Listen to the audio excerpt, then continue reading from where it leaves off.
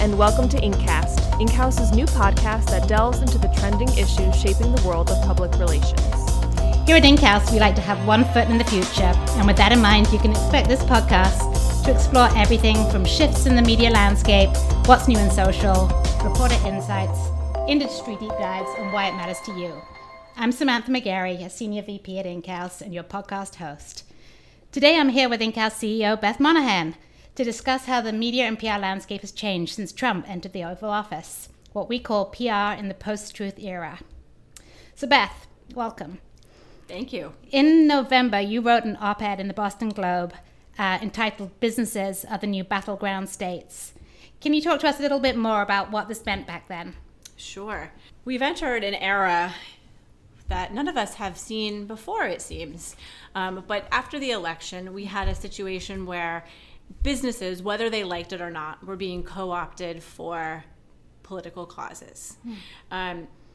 During the Muslim ban, for example, the Delete Uber campaign was born. Right. And we have seen a lot of that happening as people speak with their wallets. There was the Grab Your Wallet campaign where people were boycotting businesses that they didn't agree with politically. And that really shaped public relations right after the election. In what ways did it shape PR per se? I mean, I know people took their purchasing power away, but in terms of the reputation of those companies. Yeah, reputation is the name of the game these days, and I think a lot of companies got scared and didn't want to do any PR, but you can choose to hide and have no visibility, or you can choose to be visible. And I think that the smart companies are understanding which political issues they need to own. And I am not in any way suggesting that we walk around tweeting at Donald Trump. What I am suggesting is that companies need to understand which policies have an impact on their employees, on their partners, on their customers, and that they choose to own those issues before they get owned by them. So we've talked a lot about how the news cycles have changed and accelerated, and there's this declining trust in the media. But at the same time, businesses need to be relevant and part of the news cycle. And you talk about businesses being sort of hesitant to really throw their hand in the ring. What advice would you give businesses trying to figure out how to be relevant in this crazy news cycle? Yeah, I mean, you have two choices. You can be irrelevant or be relevant. And being relevant means that you need to be engaged in the world in which we're living. It's easy to want to go live in a bubble and pretend that the climate we have today doesn't exist, but that's just not a choice anymore. We have a consumer population that feels empowered to be activists. The United example is a very high-profile example of a public mistake. But I would argue that had that happened 12 months ago, the vitriol that came at United afterward would not have been as severe. It feels like the bar for having the national audience sort of outrage come at you full throttle has changed. Yeah. And there's a very short window between making a mistake and figuring out how to handle that crisis and what steps you need to take. Yeah, I mean, this is an exercise in goodwill in many ways, and too often companies think that they need a crisis plan the moment a crisis occurs. Unfortunately, the truth is that you've always needed a crisis plan before, and when you come up with one on the fly, we're not going to make it good. PR can only make it less bad. The truth, though, is that a crisis, recovery from a crisis, I think today a crisis can happen much more quickly than ever before. It can happen in seconds on social media. Right. You get one influential blogger or social media star to take that message forward, and you have a problem. Right. And consumers feel empowered that way, as they should. But if you are an organization that has a lot of built-up goodwill and has done a good job of public relations, and I don't mean good media relations, I mean relating to your publics. If you have done a good job of that and you have built up goodwill, you will recover from a crisis much more quickly. So, crisis planning. Let's talk about crisis planning. What are the steps what used to be the steps for the traditional crisis planning, and kind of what different steps do people need to take now? Yeah. I mean, a good crisis plan has a chain of command. So when a crisis happens, you know exactly who gets the phone call and who makes the decisions. And you have holding statements, we call them, for specific scenarios. Those specific scenarios, unfortunately, require a grotesque imagination for the unimaginable. Right. And the unimaginable has become a lot broader and a lot more unique these days. Right. It used to also be that you had a couple of days to deal with a crisis.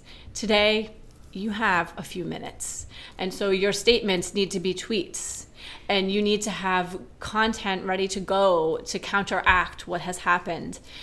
I think the other thing that has changed dramatically is the onus on the organization to be plain spoken and truthful. Can you give me some examples? Yes. We call it the post-truth era, and we kind of named it that, as you know, Sam, because of the alternative facts that came out of the election. And PR gets a bad name when people use it to spin information. And, just last week we were having discussions about whether Sean Spicer was in or among the Bushes. Exactly. We've heard Ben Carson say things like slaves are involuntary immigrants. Right. And I think United had a hard time when they came out and said that they reaccommodated the passenger. Those types of phrases that can be misconstrued or perceived to be covering up the real truth. Or corporate speak. Corporate speak, by the way, has never been popular or a good thing, and buzzwords have never been a good thing. And I would just argue that the stakes have never been higher. And so words that actually mean something, that are easy to consume, make the difference. And authenticity. Yes. As well. Truth is always a lot easier to deal with because it's the truth. But it feels to me like the combination of more people being on social, the news cycles, and this kind of national psyche of, quick to outrage is like a perfect storm. Yeah, it's like there's a lit match somewhere and it's just looking for some gasoline and it's easy to find. So, I mean, what kinds of companies should be doing this exercise of grotesque imagination?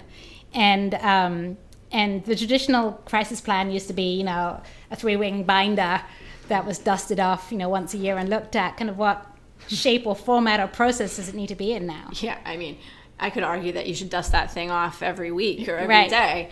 Any organization that has public visibility needs to think about this. Right. If you're a public company, if you deal with a consumer audience, certainly the stakes are a lot higher. As we saw with Uber, as we saw with Neiman Marcus, we see this with consumer brands lots more than we do with business-to-business brands. Right.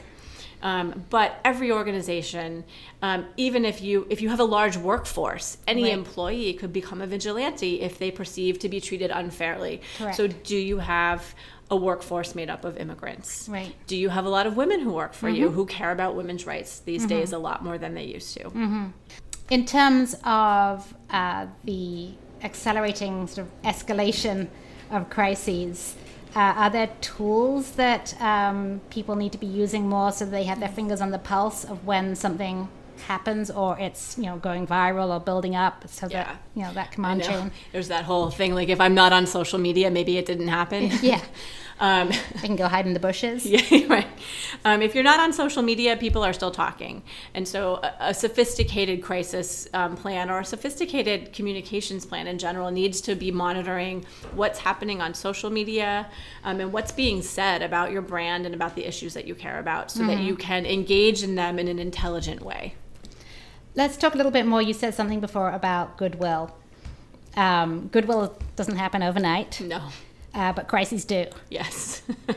So what kind of, can you talk a little bit more about sort of what constitutes goodwill? And then also, how is it something that you nurture? Because again, it's something that it can't be forced. It has to be authentic. Yeah. Goodwill is something you get. It's like the combination of doing what you say you're going to do and delighting your audiences with joy, right? So doing what you say you're going to do is having a product that works the way you say it's going to work. keeping your contracts, just doing your business well. Right. And those are kind of table stakes. And so that does something that gets you goodwill. If you connect to people's values, that also helps with your goodwill. So if you're a company that clearly articulates your values and attracts people to you that share those values, that helps. The other thing, though, is this joy factor, right? And so if you delight people with joy, you're going to help foster a lot more goodwill than you would if you ignored them. There was a Mother's Day, somebody always forgets, to deliver flowers, or they just have a logistical crisis. And I've heard about these florists who actually make the phone calls to your mom for you if they're not going to be able to make the delivery. And that, that's, they made a mistake, but they surprised you with joy. So I guess what you're saying is that's something that you need to be working on, 24/7. Always. It should be a matter of business. A matter of business. So that when the crisis happens, you have this store of goodwill and people will go to bat to defend you, or at least not to sort of get their pitchforks out and come at you with the masses. Yeah. If you have a anger bubbling underneath the surface, there's nothing like a good crisis to bring it right out. So the last few months have been interesting, to say the least. Do you think we'll continue in this state? Politics aside, do you think that people will become more forgiving? Do you think that, in the world of marketing, there's a lot of talk about customer experience and loyalty and all that kind of stuff. It all feels like it comes together. Yeah. And I think, the climate is a weird one in which, we used to have this narrative where government created fair rules and businesses tried to take advantage of them. And that has been flipped. And so consumers are looking for the businesses that they can rely on and the businesses that they can punish. And so this isn't going to stop until that scenario gets shifted. And so I expect that we're going to be here for a while. So for, PR and marketing folks who, plan on a quarterly, 6-month, annual basis, how does that affect, our work in the trenches? I think we just have to be hyper vigilant. We have to understand what issues could affect us. We have to be watching for those every single day. And if we're ready for them, then we'll be able to manage them in the right way. So that takes a different mindset. It takes the, if your messaging is fixed, it means that you need to have like a plan B or a plan C. Or a plan D. Yeah. And be willing and ready. To make that change. You have to be a lot more agile than we used to be, and that's hard for big companies. Right, especially big companies that, bake in their plans, having that sort of flexibility to react in the moment. I think it requires a flexibility to be a real human and to not do what we think is the right thing to do, but to do the thing that feels right in that very moment. And that can change from moment to moment. Yes, it can. Absolutely. So the other thing is, can you talk a little bit more about how brands can reach their audiences? If getting through the regular earned media channels is tough enough, what other things marketers should be thinking about to be sure that, in spite of everything that's going on, their content and messaging is still being, heard and seen. Yeah, it's not enough to just get a placement in the New York Times anymore. Everyone used to think you get in the Times, everyone sees it. Unfortunately, if it's not on Facebook, it didn't happen. So it needs to be visible where your audiences consume information. That might be LinkedIn, it might be Facebook, it might be Snapchat. So our job as marketers is to get that message out there and amplify it to where our audiences live, because they're not going to come to it anymore. We have to bring it to them. And so traditionally we've used earned media to do that. Are you saying that that's not enough? I'm saying that earned media is a huge piece of it, but it goes way beyond that these days. We have to create integrated campaigns that support visibility across a number of vehicles, and paid social media and some wisely placed advertisements are a big part of that mix. So how does that impact what goals we've set traditionally and sort of how we measure what we do? Yeah, the measurement is a very important question. It's one we're looking at, as you know, here. We used to just care about how many people saw it. Right. And that era spawned all the clickbait that everybody grew to hate, all the puppies you had to see before you died. Listicles. But today, we're seeing the media shift toward measuring engagement and people who are actually willing to become loyal readers who subscribe to their content. And I think that we're going to see companies moving in that direction too, because you don't want to reach everybody. And in fact, reaching the wrong person is almost as bad as not reaching the right person. Right. So building engaged audiences is an exercise in quality over quantity. Interesting. Okay. The other thing that I've been very aware of in the past couple of months is the fact that journalists and the media are under intense scrutiny, and there's much more investigative reporting and fact-checking. And so I wanted to ask you where you see this, or the role of data in that whole mix. Yeah, fact-checking. It's a good thing. It's interesting to see this resurgence of investigative journalism, and I think it is important to the media's industry. They needed that. Right. And so I applaud it, and I think we need it. But no one's going to take your word for it anymore. And so having data to back up your claims, having customers who can reinforce what you're saying, these things are all becoming important again in a big way. So data can be sourced in many different ways. And we've seen reporters getting skeptical of the sort of the vendor commissioned studies.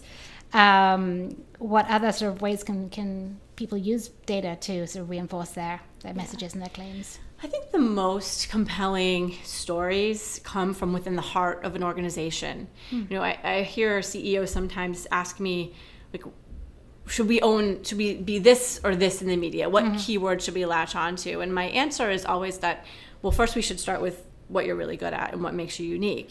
And that's about data too. So the best way to reinforce your story is through your internal data. What kind of analytics can we bubble up?